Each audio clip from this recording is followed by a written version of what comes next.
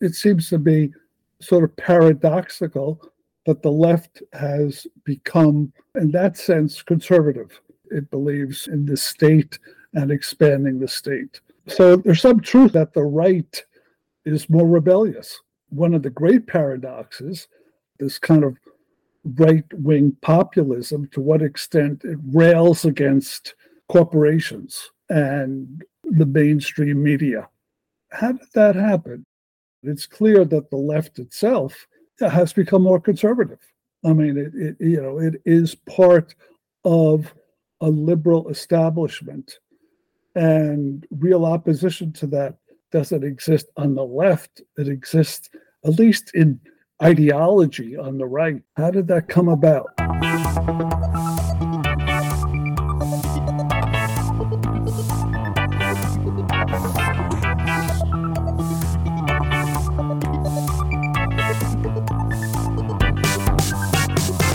Milan ou Tripoli, Vilnius ou Benghazi, Paris, Moscou, on fait le bunga, bunga. Bangkok ou Bogota, Le Caire ou Jakarta, Gustavia, on fait le bunga, bunga. Stockholm ou Monaco, ou Montevideo, Oslo, Tokyo, on fait le bunga, bunga.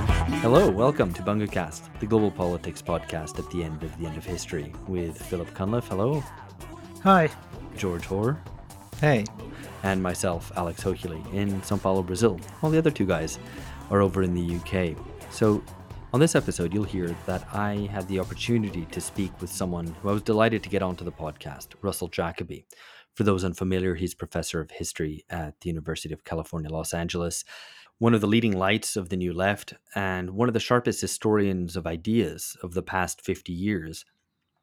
Personally, he's someone who, since I first read him, was always struck by how sharp his critiques were, how courageous they were, and how unstinting they were. Particularly the end of Utopia, which I read back in my early 20s, and which really struck me for displaying how one could be totally thoroughgoing in critiquing contemporary ideas, which I kind of felt were not very good, pretty limited, not particularly inspiring, but actually critique them and demonstrate that they were complicit with the way things were, and the way things were was a state of affairs that should be overthrown. The way he provided the intellectual resources to do that, at least intellectually, has always stuck with me. So I was delighted to be able to speak with him today. And just to give you a little bit of an overview of his books, if you're not familiar, his first was Social Amnesia, a critique of contemporary psychology, which came out in 1975. I'm not going to cover all the books, but just to mention another one which treaded similar terrain, The Repression of Psychoanalysis, Otto Fenichel and the Political Freudians from 1983. Also in the early 80s, he published Dialectic of Defeat, Contours of Western Marxism, and moved on then to turn his gaze towards intellectual culture, a particularly arid intellectual culture towards the end of the Cold War and the post-Cold War era. In that vein, he published The Last Intellectuals, American Culture in the Age of Academe in 1987, and it was republished in 2000. Also, Dogmatic Wisdom, How the Culture Wars Divert Education and Distract America. And throughout that, he was always mounted a forthright defense of the critic and the role of utopian thought in social criticism. He developed those ideas then in The End of Utopia, Politics and Culture in an Age of Apathy, which came out in 1999, and then Picture Imperfect, Utopian Thought for an Anti-Utopian Age, which came out in 2005. And then finally, most recently, On Diversity, The Eclipse of the Individual in a Global Era.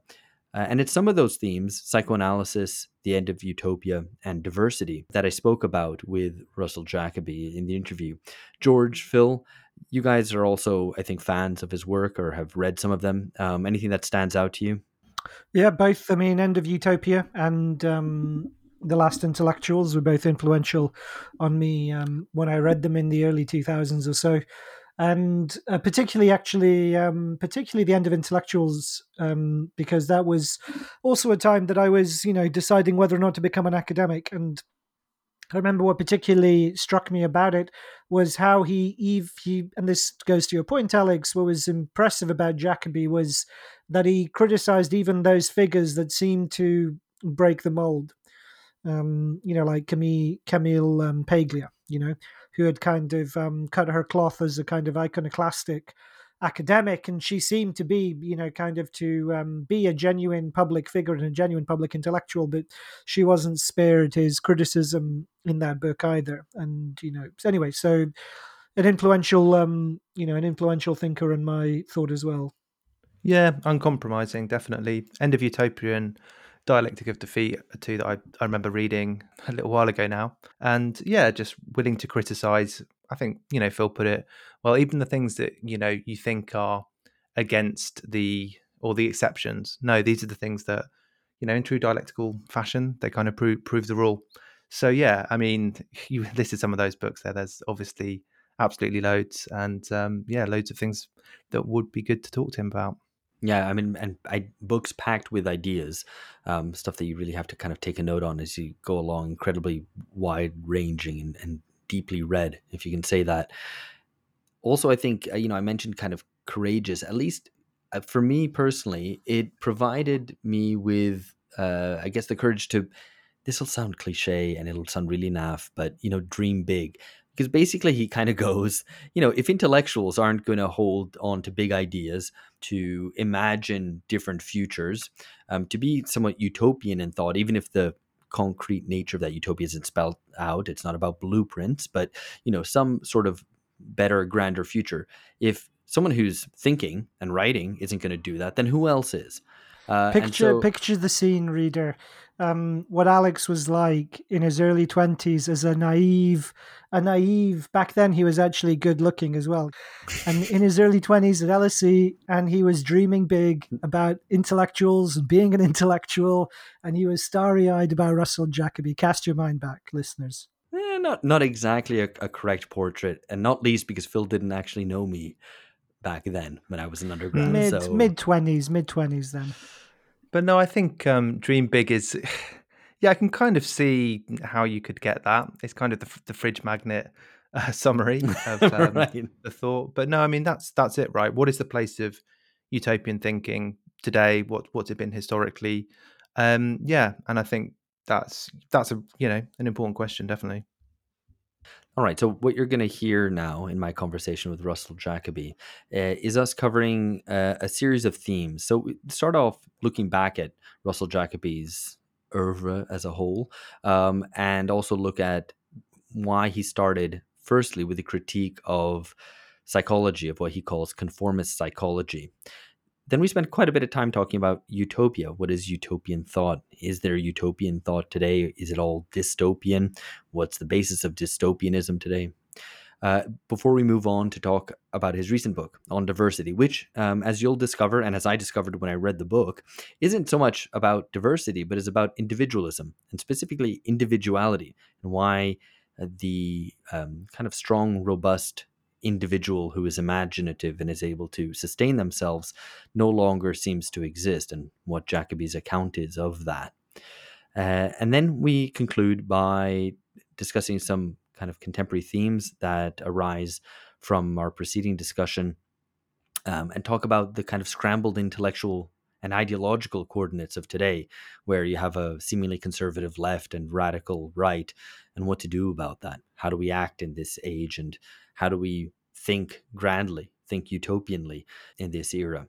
So, as is usually the case, the first half of the interview will be available to you all in this episode that you're currently listening to. But if you want the rest of it, you will have to sign up at patreon.com/bungacast.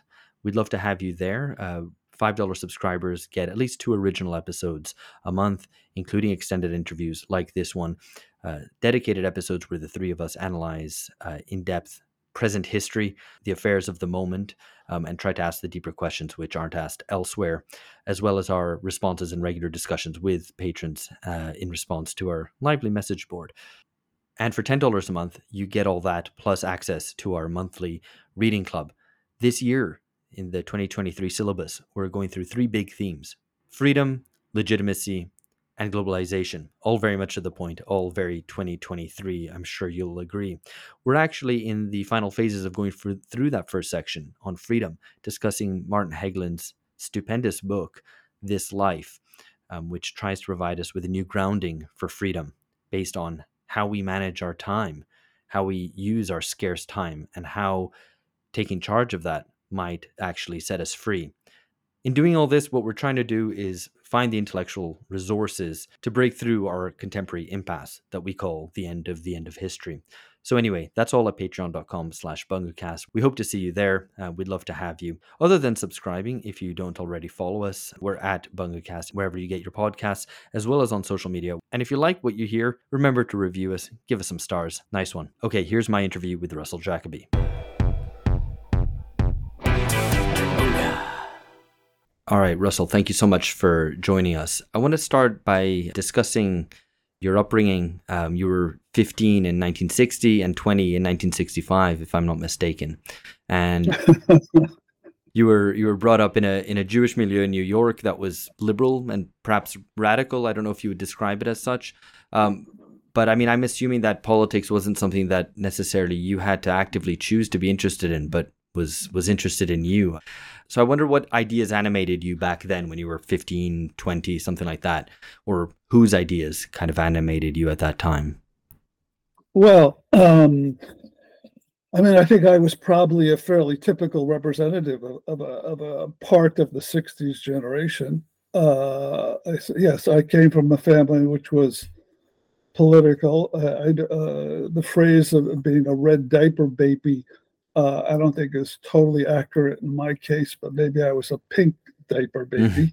That is, my family was on the left, and most of their friends were on the left as well.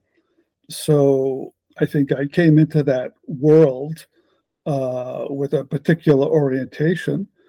And it was a world which, as one knows, was changing rapidly. I mean, there was the anti-nuclear movement. There was the anti-racism or anti-segregation, the civil rights movement, and then looming up was the Vietnam War.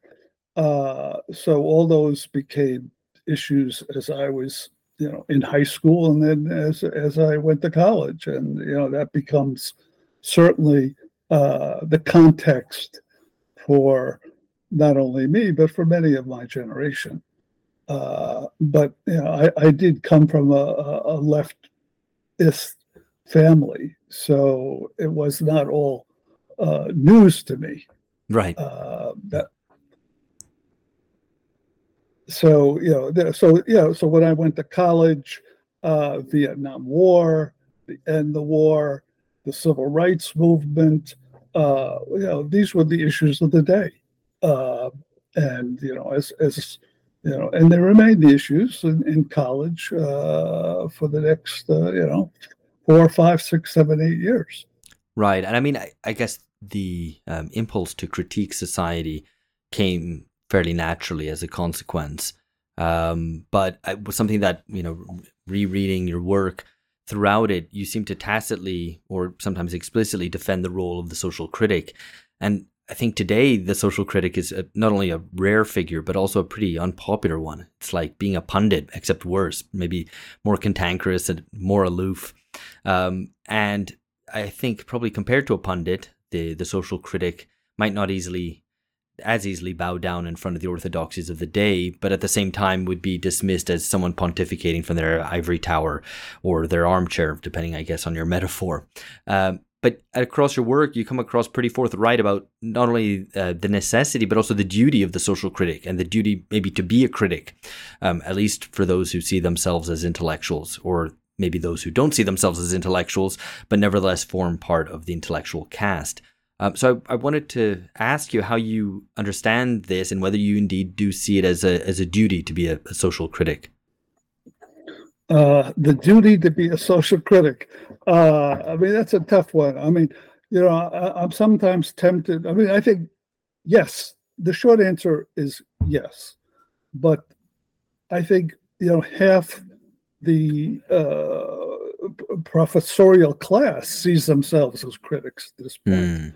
And I've been tempted to, at some point, I don't know if Marx ever said, though it was attributed to him at some point, the comment that all I know is that I'm not a Marxist. something that Marx, maybe he once said that. And in some ways, I also would say, all I know is I'm not a critical theorist because, Right. Because critical theory, has become so inflated and so vast. And that, is that the social critic today, the critical theorist?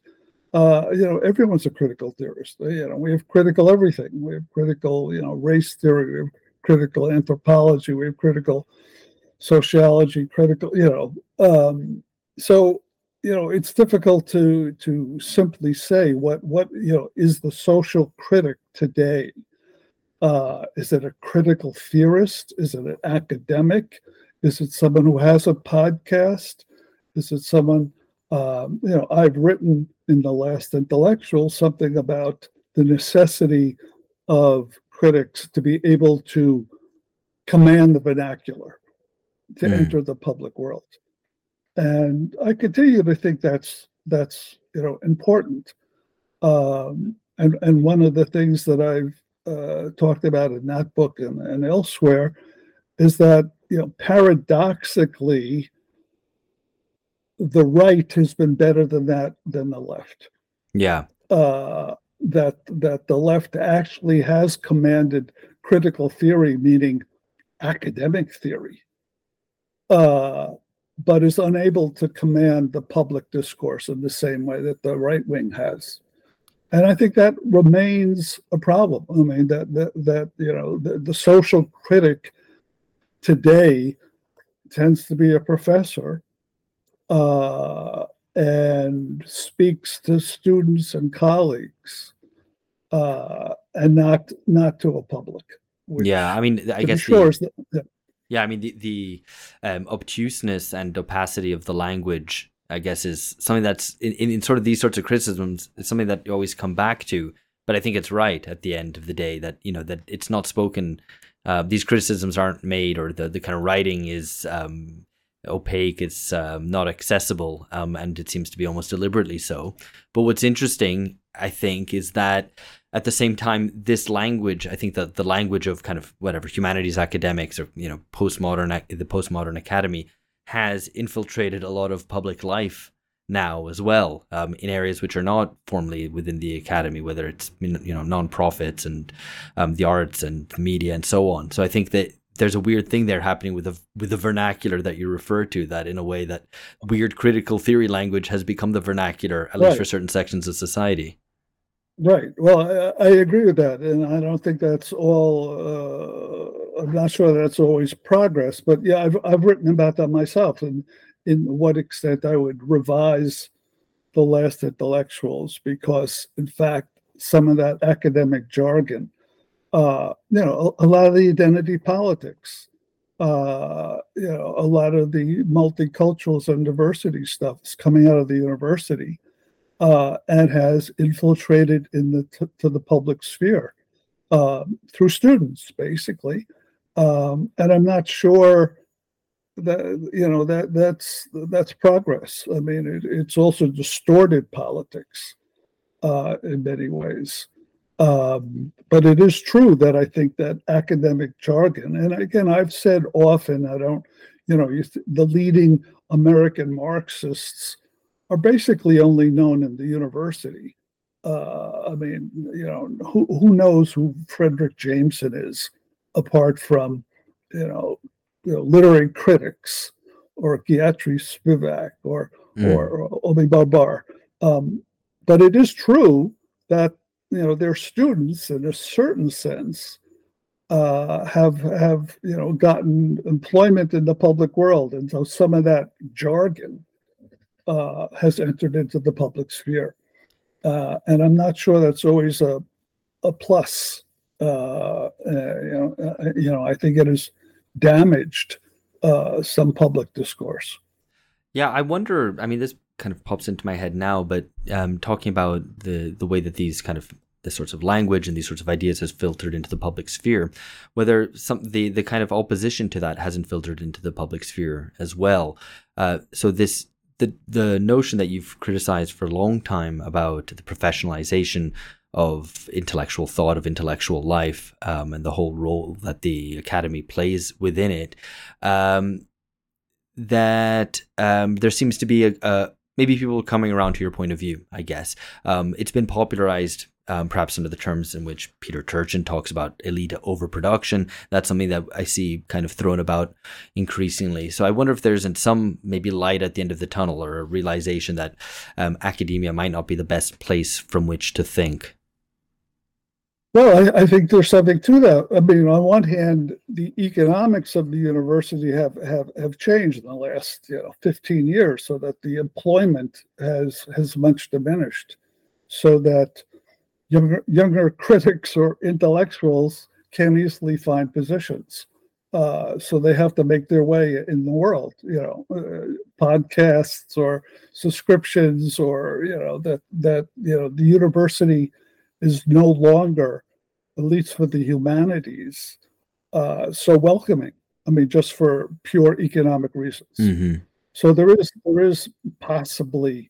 I mean, someone just sent me an article about the new younger critics who are not basically professors, or at least many of them weren't, and so one could say yes, there is a possibility there. There's an opening there as the universities contract, at least in the humanities, and we've seen this in the last decades. I mean, English departments, my history, they've all beginning to shrink.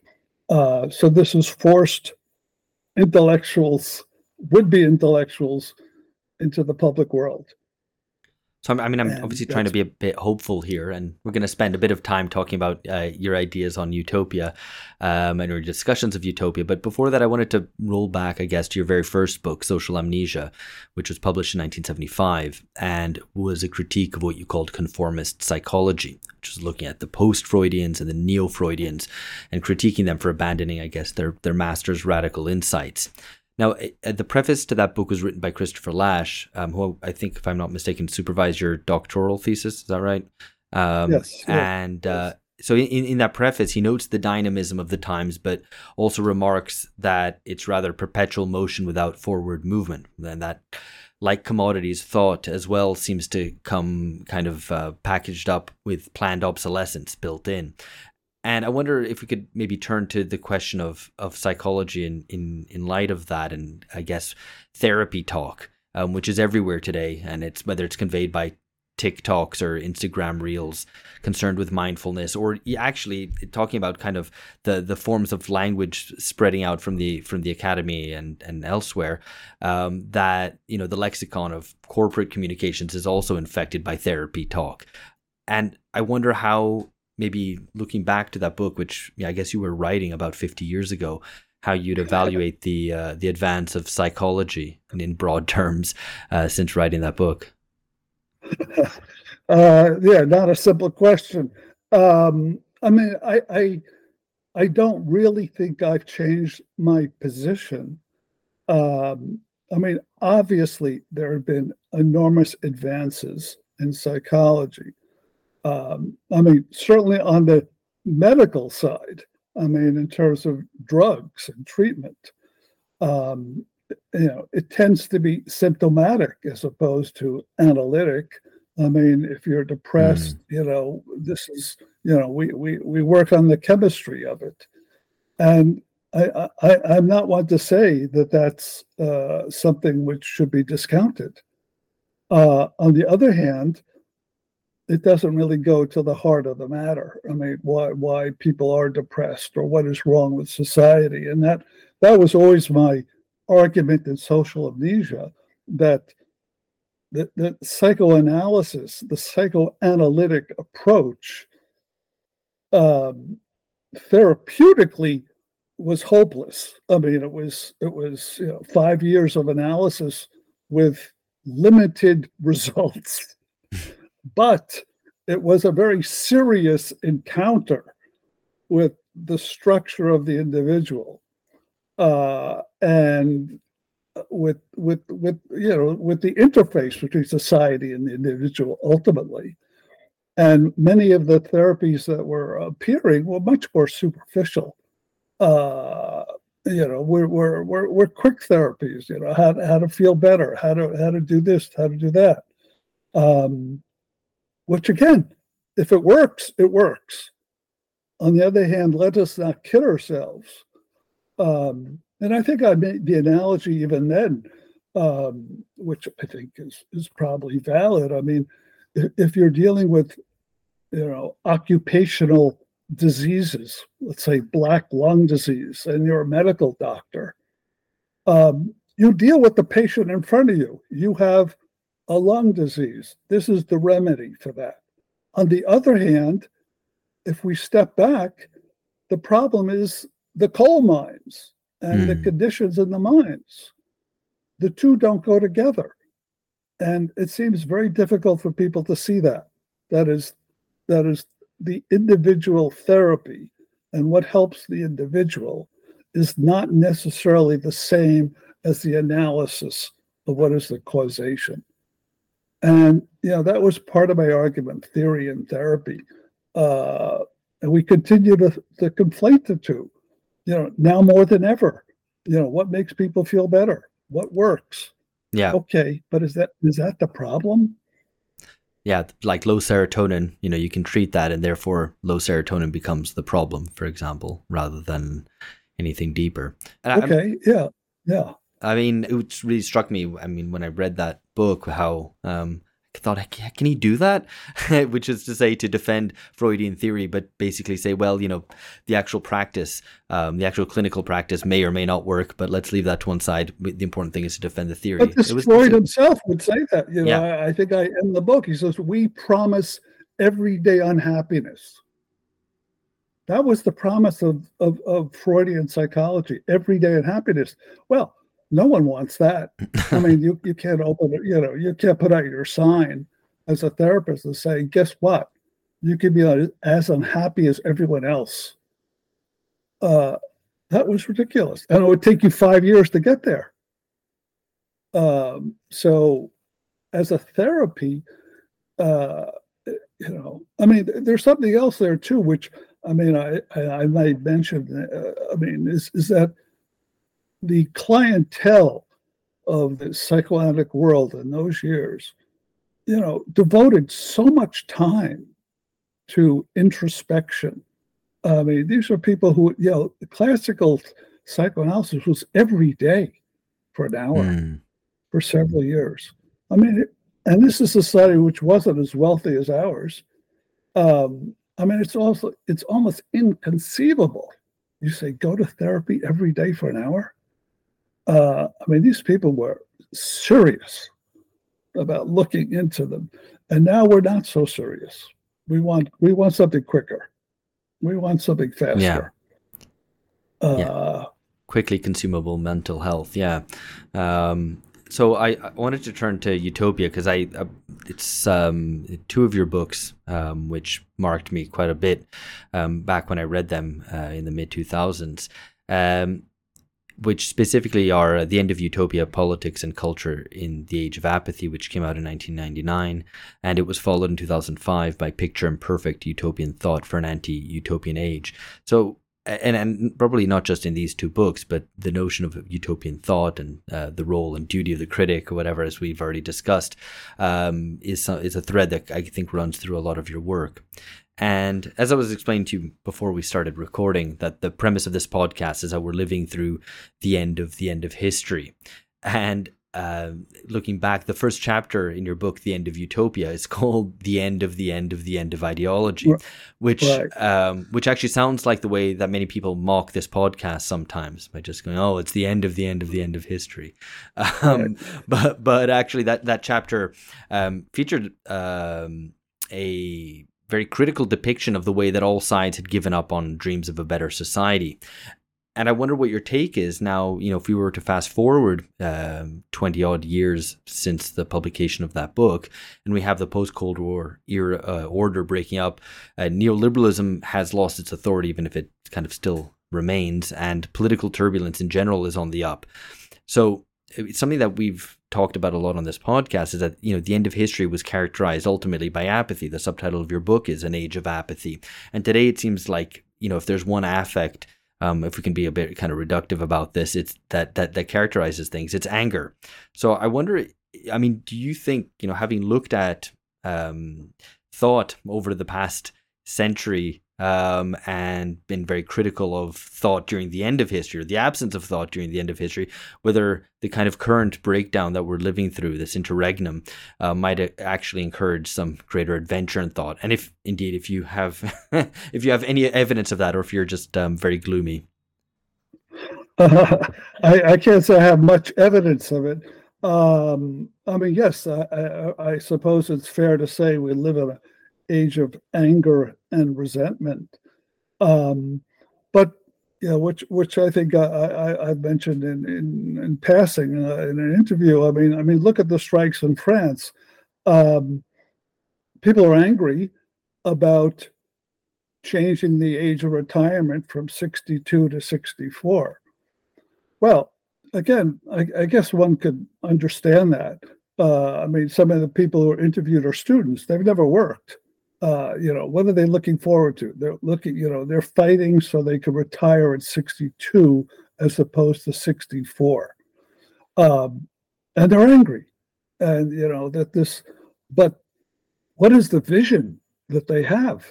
I mean, it's a vision which is completely accepted the society they live in, and say, let's just get through this working life and, get on the other side of it.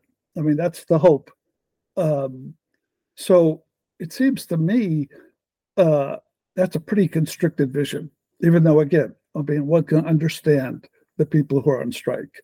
But compared to the strikes of the 60s, where there were also labor unions on strike, you could say it was hopeless, but there was a whiff, a spirit that maybe the consumer society was irrational.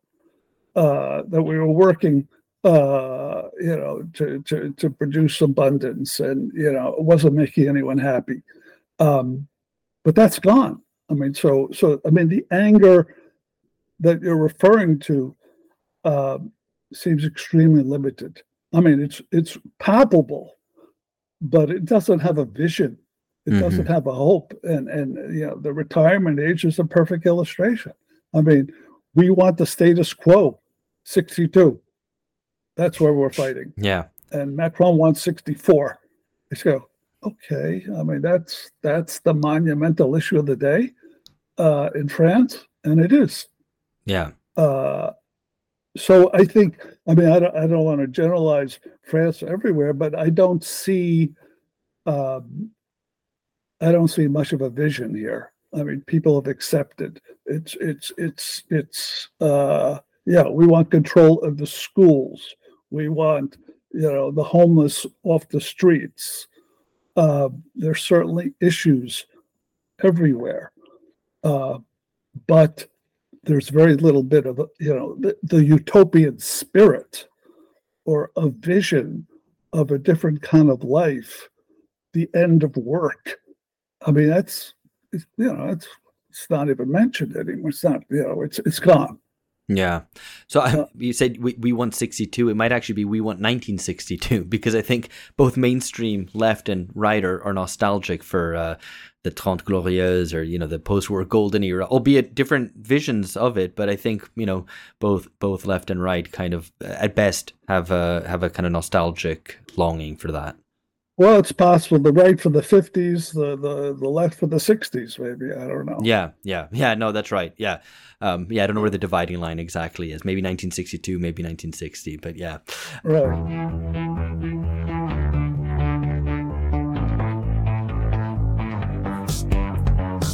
You mentioned the desire to retain the entirely justified desire to retain the age of retirement at 62 in France, but that the dream is resignation, and I've been tussling with this, and it's something that I've even called kind of provisionally kind of the utopia of resignation, and I think this is kind of one of the few sorts of utopias that we can see about in the sort of popular imaginary. And so it's not the dream of social transformation, but of retiring. I think you've commented something along these lines recently. And I think we can maybe see this in proposals probably for the the hottest new idea that there is out there. I'm skeptical, but for universal basic income, or indeed even just in the practice of people quitting their jobs, as you had in the so-called Great Resignation. Maybe sometimes downsizing their lives and personal ambitions. So basically accepting it's not, a life of plenty, but actually a trade-off, right? So you have less money in exchange for a quieter, more dignified life. And I think that seems to be to the extent that a world without work or a post-work vision, and this is fairly widely discussed on the left today. I think that is the extent of the ambition, it seems to me. But there's something interesting happening there. I don't know if you agree. You mean with this idea of a guaranteed income as a... Not specifically that as a policy proposal, but perhaps more broadly that there is thinking going on about work, about working less, about how we arrange and organize the world of work. Well, I mean, to the extent I'm aware of it, which is not much, but I mean, sure. I mean, I think the questions of work and how to reorganize work and maybe a guaranteed income, are ways to get at this issue, which seems to be so, reified that we've largely accepted the consumer society and work as a way to keep it going. I mean, I think of Thomas More. I mean, Utopia. I mean, the ending of it. He himself says, "Look, I mean, okay, everyone won't be wealthy, but you'll have security and a life without anxiety. And for your children and grandchildren." And it seems to me that is so crucial. I mean, we live in a world of such anxiety about our lives and our children and our grandchildren. So if there is a way to organize society with security, a guaranteed minimal income, a guaranteed for your children and grandchildren, sure. I mean, that's a way to smuggle in a utopian, idea. But it is smuggling in. I mean, it was Marx's son-in-law, right, who writes the right to leisure. What is it? Laziness, I think. Right? Is that laziness? Is that right? The right to laziness. Maybe something. And and he was criticizing some of the right to work laws. The sense that all we want to do is work, and maybe that is maybe there is a shift going on, because for a long time, particularly Americans, unlike the French, prided themselves on how long their work week was. We really, we work 50, 60, 78 hours.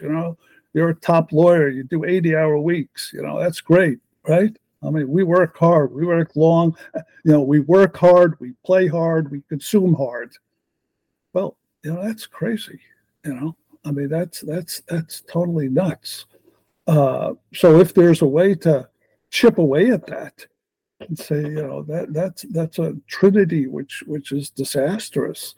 80-hour work weeks, a lot of money, and a lot of consuming. That's disastrous.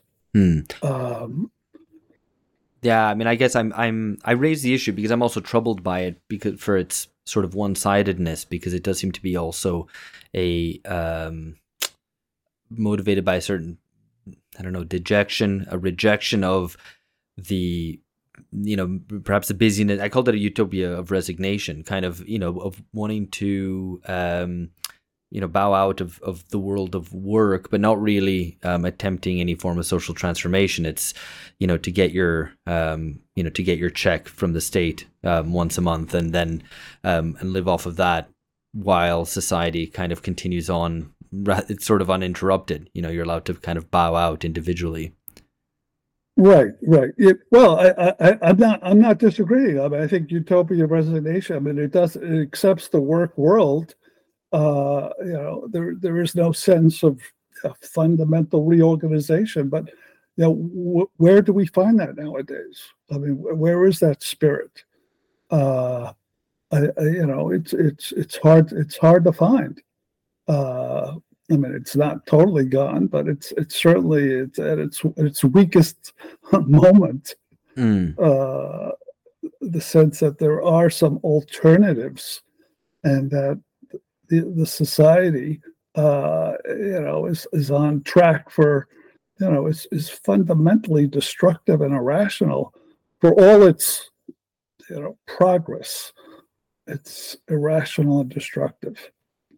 Yeah. I mean, and in this situation, it seems to me that one of the few motivating ideas left, it tends to be dystopianism, if you can call it that, or, certainly a kind of a politics of fear, which is practiced on all sides of the spectrum nowadays, and everybody has their preferred sort of emergency. I don't know if you can call them dystopias specifically, but I mean, I've been wondering about these sort of what you call regressive utopias, I guess. It's been discussed in those terms, particularly where I live in Brazil, with discussions of the rise of Bolsonaro, of the radical right, of growing evangelical Christianity, and apocalyptic sort of ideas of sort of, the only utopia that's left is a sort of regressive utopia. And I wonder what your take is on that, whether you kind of see that in the US, for example, whether you would see the US right as having some kind of, apocalyptic vision, or is it really more mundane than that, in terms of its, that it's just mundanely populist and nothing else? Well, I'm a little reluctant, I mean, to expand the term utopia to include any, I don't know, any plan of any sort. I mean, I think historically, for whatever its weaknesses, it did have a vision of universal peace, of a certain kind of brotherhood, of a dismantling of a kind of a work economy.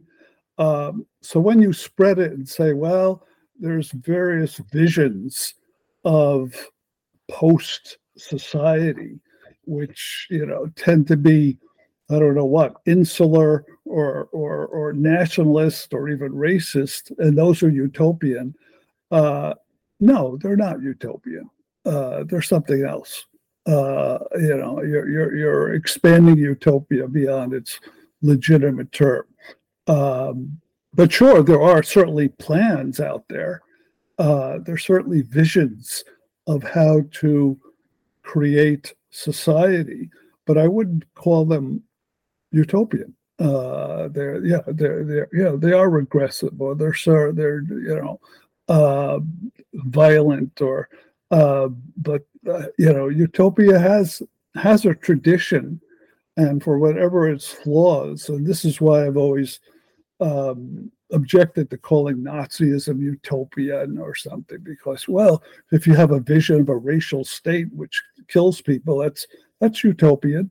I say, why is that utopia? I mean, what utopian writers have ever come up with that idea? You just don't find it. I mean, you can find things which you don't like in the utopian world. I mean, in terms of its setting forth certain rules. I mean, again, Thomas More. There was only, you couldn't wear clothes was very simple. You had but it wasn't violent. It wasn't destructive. Yeah, it has to be at least a sort of nice idea to count as a utopia. I mean, so why is Nazism utopian? But it's come to, people use it in those terms, so that we have utopians of various flavors. But I think at a certain point that's illegitimate. Yeah, I mean, in the attempt to try to survey a little bit of what ideas are out there. So I've already kind of talked about universal basic income. On the right, or maybe just more generally, more popularly, there is maybe another sort of utopia, though I suspect you wouldn't agree on calling it utopia, but it's maybe the last kind of motivating idea, which is that of entrepreneurialism today, which I think if you look around, I think people might, and just ordinary people would have some vision of being their own boss, of setting up their own business, as that kind of hustle as providing a sort of way out, and that perhaps even a society in which everybody's doing that, however unrealistic that is, that itself constitutes some sort of vision of the future. And then you get the more worked up visions of this, which is, the Silicon Valley, big tech vision of utopia, or at the extreme, I guess, Peter Thiel's vision of, breakaway zones of, like a utopia of winners, of the guys who, the guys who made it and set up their own societies. I don't want to necessarily go that far, but I wonder what your take is on the kind of the culture of the entrepreneur today. But why? I mean, isn't that the oldest idea as opposed to the newest? I mean, to open your own store, open your own restaurant. I mean, it's just it's a version of that, which you opt out of the rat race and you open your own shop somewhere, selling herbal tea, or a restaurant or something. I mean, I don't see it particularly as a new idea, and I'm not sure. I mean, unless you're talking about everyone setting up podcasts or God forbid, eBay stuff, or eBay stores or something. I mean, those are it's a version of an old. Yes, you could work from home and you could sell your crafts or something. I mean, good for you if you can do it. But what is new here?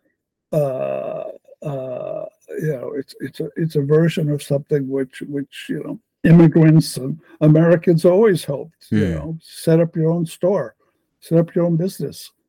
So do you think the prominence of that? Do you think the prominence of it then is more just the recession of other kind of more social visions that has left kind of entrepreneurialism as the only thing standing? Is that the way you'd see it?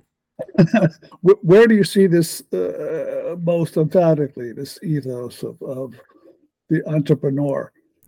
Are you asking me? I mean, yes, I see it quite a lot. I mean, I'm drawing from my own experience, but here in Brazil, where workers will be quite proud of themselves as being an entrepreneur, a micro entrepreneur, whether it's just buying something in bulk and reselling it or becoming an Uber driver, and that there's a certain pride in that and the autonomy that they have, which is not just working for a boss, and all the way up to I'm going to make it rich with my idea. Right. But this is, I mean, this is the lore of capitalism. It's always been. I mean, you could become your own independent worker, you could work for yourself. You could, and if it works, good. But I don't. It means you set up your own business, and if it gets successful, it's a bigger business, and you hire some people, and you become a larger business. And I mean, the attractiveness of that idea, it probably hasn't diminished. I mean, if you look at the streets, I mean, we have immigrants setting up little pop-up taco stands, or I mean, let's have our own business. And I think that's a path which can work, but we know where it leads. It just means, it's a society of independent business people. And some become more successful and many don't. But I don't see it as fundamentally, anything but an individual choice within the capitalist society. So, I mean, I guess the individualism that's there, I mean, it's clearly an absence really of a social vision. I guess leads us on to your most recent book on diversity, the eclipse of the individual in a global era. And I was surprised by this book because it's not really a critique of diversity or diversity, equity, and inclusion, as maybe listeners might imagine, as I certainly imagined when I picked it up. And it's also not really a critique of kind of wokeness or cancel culture or these kinds of things, which I was expecting. And I was thinking, well, I'm pretty sure Russell Jacoby will do a really good job of critiquing that, but I don't know if I can be bothered to read another book on this. Having just read Norman Finkelstein's book, which is not to cast aspersions about that book, but I couldn't do with reading another book on that same topic just now. Anyway, it turns out that it's not really about that. It's actually about the fact that everyone talks up diversity these days, but that the world is becoming a lot less diverse, and that specifically individuals are less diverse than each other, and individuals seem to be less individual. So I wonder what prompted you to write this book. Was there some event, something you observed that made you feel, well, this is the thing that I need to critique, and this is the thing I need to defend right now? Well, I don't know if there's any particular, one thing. I mean, but it's pretty clear if you travel the world at all,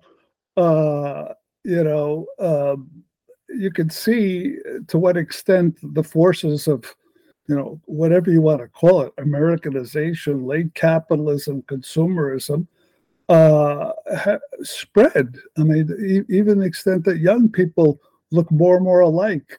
I mean, I go to France a lot. I mean, the French used to look different than Americans. I mean, they dress differently. And I used to argue with my partner that she would say, "Oh, the French will never adopt. They'll never wear athletic wear. They'll never wear sneakers. I mean, that's just American garbage, right?" Well, wrong, right? They all wear sneakers. They all wear blue jeans. I mean, you see this everywhere in some ways.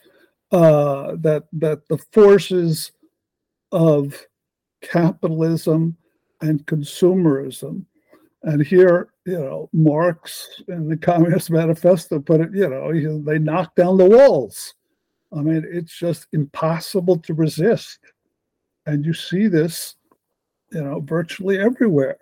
And it seems to me, I mean, it's just a paradox that, as the world becomes more homogenous, the ideology of diversity gains more and more, energy without any acknowledgement of the countervailing forces. That, we are becoming more and more a connected, homogenous world, which is not to say less violent, but at the same time, we have this ideology which is booming about we are more and more different. And again, I mean, I worked at the university. Well, again, we see, diversity, but, how diverse are people? People want the same things. They want to drive the same cars. They want to live in the same neighborhoods. What does it actually mean to say everyone is more and more different? And how do you account for that paradox? I mean, do you think it's a sort of compensatory sort of mechanism whereby people talk up diversity to compensate for the lack of diversity? Well, I think, in some sense, I do say that in that book and elsewhere, that in some sense, yes, that and I think it's certainly true in immigrant communities. And I mean, I be careful to generalize, but, it's pretty clear that immigrant communities in America, Polish, those older communities, Polish Americans, Italian Americans, they lose the language pretty fast. Polish Americans don't speak Polish. Italian Americans really don't speak Italian. My grandparents spoke Yiddish. The languages go. A lot of the old ways go. But the identity gets, in some sense, more and more rigid. But what is that rigidness? I mean, what is it based on? Is it just based on symbols, flags? And often that's the case, that I'm Italian American, or, even I'm African American. What does that identity mean if your lifestyle and plans and hopes are very similar to everyone else's. And it seems to me that is the case. I mean, most people want in on the same thing as everyone else. And, it's sort of a truth that no one wants to admit, I guess. I mean, they don't want to say, yes, we're all so different, but actually we want the same things. We want to drive a BMW and live in a nice neighborhood and go on vacations, to the Mediterranean. I don't know. It's like, well, where's the diversity there? And then you say, well, my music tastes or my food tastes are somewhat different. Oh, okay. Is that it? I mean, that's pretty limited. Wouldn't the capitalist triumphalist, or maybe the complacent, respond, well, that's because they're good things and everybody should want them. So there we go. What is there to argue about? Well, okay, exactly. I mean, so yes, capitalism is one. People want the same things. They want iPhones. And again, I say that, who are the people who really are not part of the diversity thing? It's like the Amish, some maybe Hasidic Jews, some very small communities who are very insular and stand apart. And basically, they're never mentioned because they don't want in. They want out. I mean, they don't want to participate. No one says, well, we don't have an Amish representative here. They don't want to be here.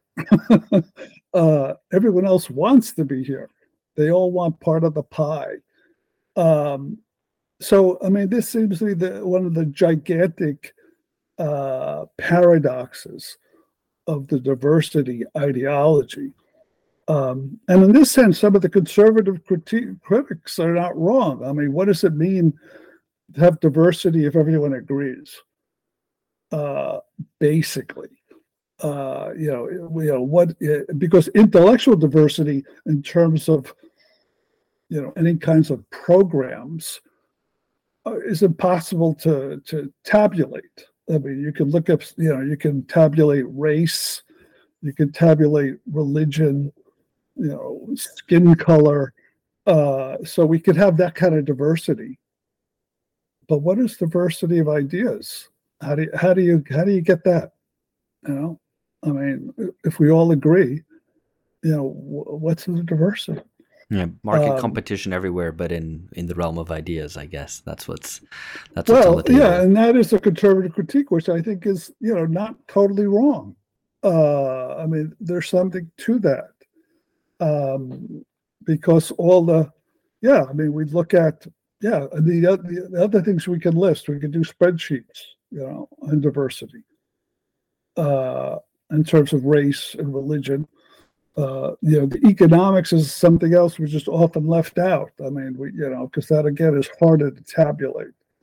So I mean, I've argued that a long time ago. I mean, some of the universities are much more diverse in terms of their photographs, but actually they're all wealthier.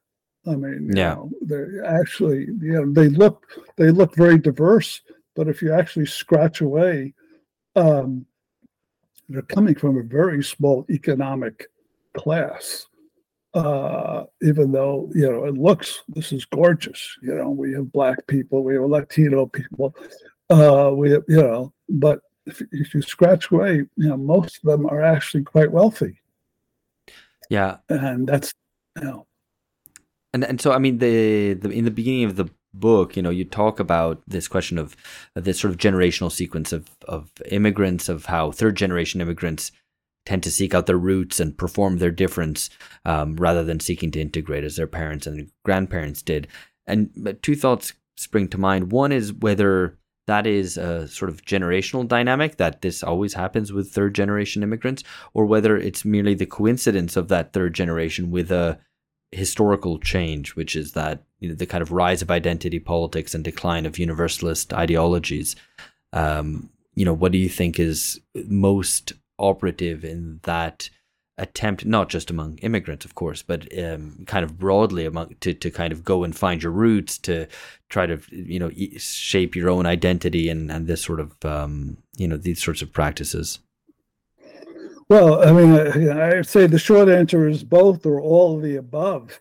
I mean, on one hand, it has been said that it's the third generation which feels secure enough in terms of its kind of, this is in terms of the United States. I mean, who feels secure enough as an American citizen that they can begin to identify as, a hyphenated American, as Polish American or Italian American. So it takes a certain success and security to begin to present yourself as something else. But at the same time, yes, I mean, the rise of identity politics and I think I say somewhere it's sort of the opium of the left. In the absence of any vision of the world, we just want more different things. So that is also part of the story, that we've entered a period where politics, does shrink to identity politics. I mean, your vision is, based on your identity. And, it's not clear where that leads, except to, we want more people like ourselves in, fill in the blank, in law schools, in Hollywood, whatever. And, and that's, it's pretty explicit. I mean, I cite chapter and verse. I mean, we want more of our people. And again, it's fair enough on itself, but as a vision, it's pretty empty. It's it doesn't offer much more. We want more of ourselves, to give more our voices of ourselves. And what are those voices? I mean, do you offer something? Well, that's not so clear. Yeah, it's rearranging the carefully allocated chairs on the Titanic, I guess. Something like that. Yeah. I'm always struck when U.S. Americans start doing kind of identity politics talking about the roots or their communities. I always think, my God, you're so American. So that for all the diversity talk, that it's all quite provincial and samey, that it's all very U.S. American, though increasingly it seems to be kind of global, or at least across the West.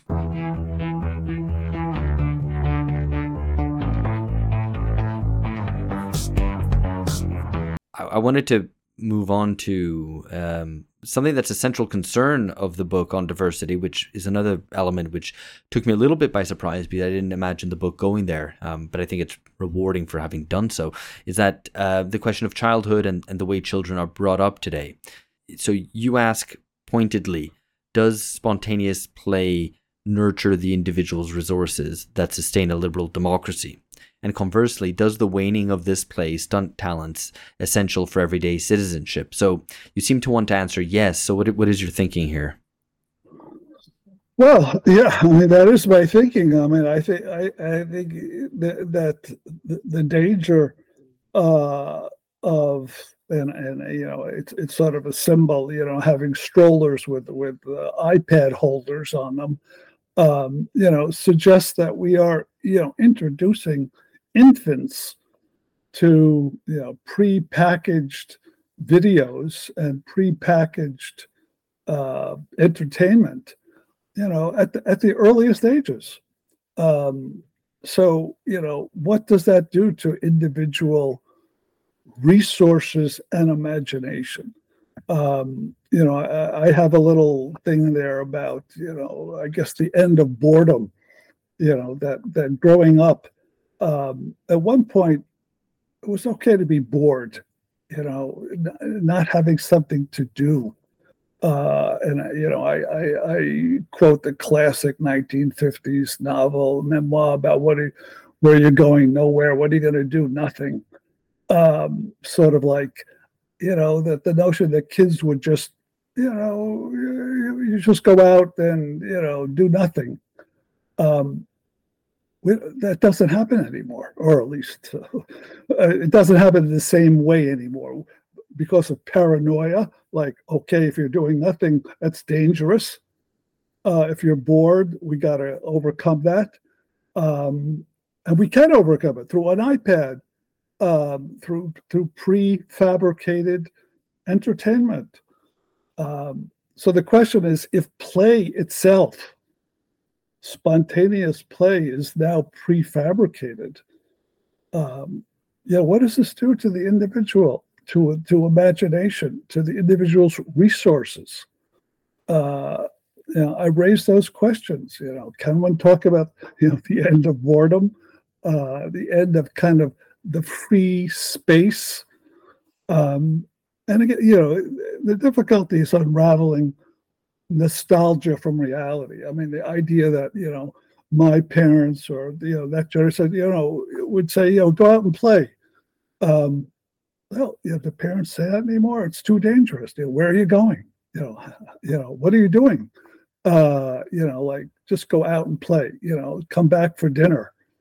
Whoa, you couldn't do that nowadays. You'd be arrested. Child abandonment. How come your child is wandering around the streets? So does that happen? Again, there's a question of nostalgia there. But I think there is a real movement. I mean, there's a paranoia about leaving children alone at all, that it's dangerous. And when I say children, I'm not talking about 3-year-olds. I'm talking about 8, 9, 10-year-olds. It's dangerous. And we've also filled the spaces. We have the ability to fill those spaces with computers, with iPads, with games, and talk about utopia. I mean, what does that do to imagination? That from the earliest ages, we are constructing play for children. I mean, that's rather new. I'm wondering if it's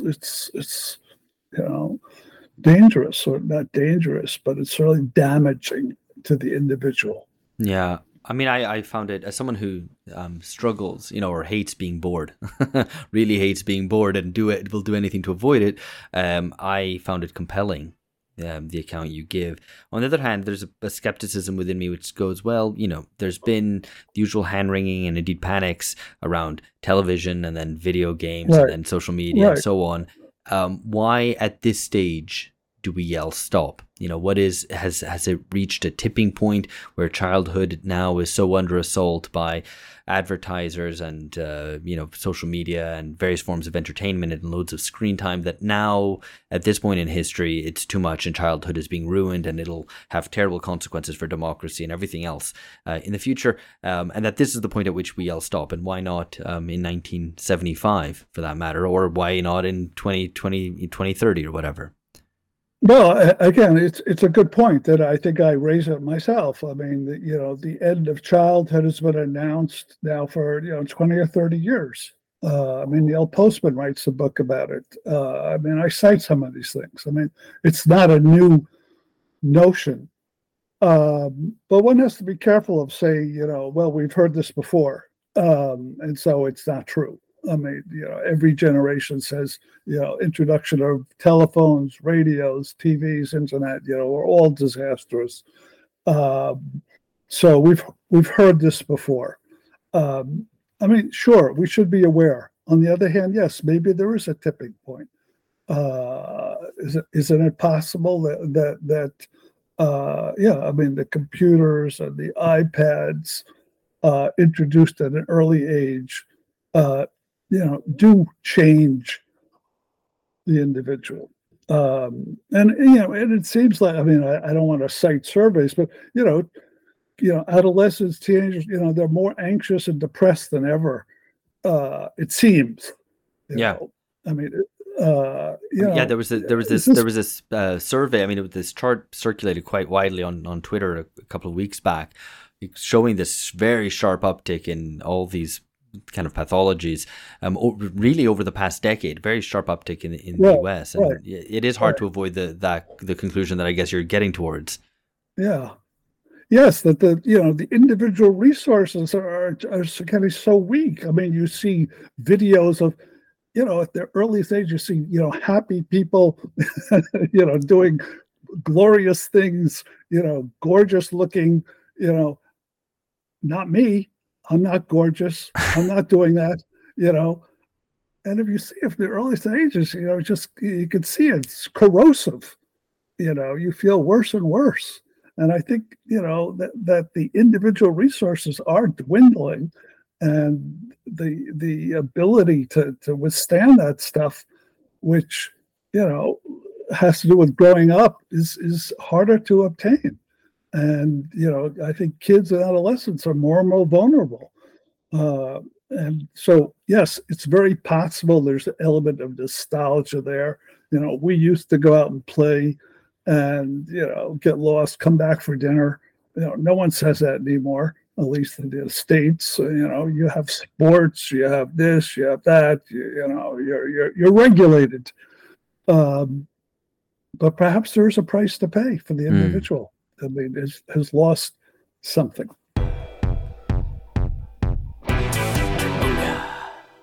Hello, listener. That's the end of the free part of this interview. If you'd like to hear the rest of it, that's at patreon.com/bungacast. Just to repeat, $5 a month subscribers get access to this, as well as 2 original episodes a month, including extended interviews, original episodes where we analyze present history and ask the deeper questions about current affairs that aren't being asked elsewhere, as well as our engagement with patrons.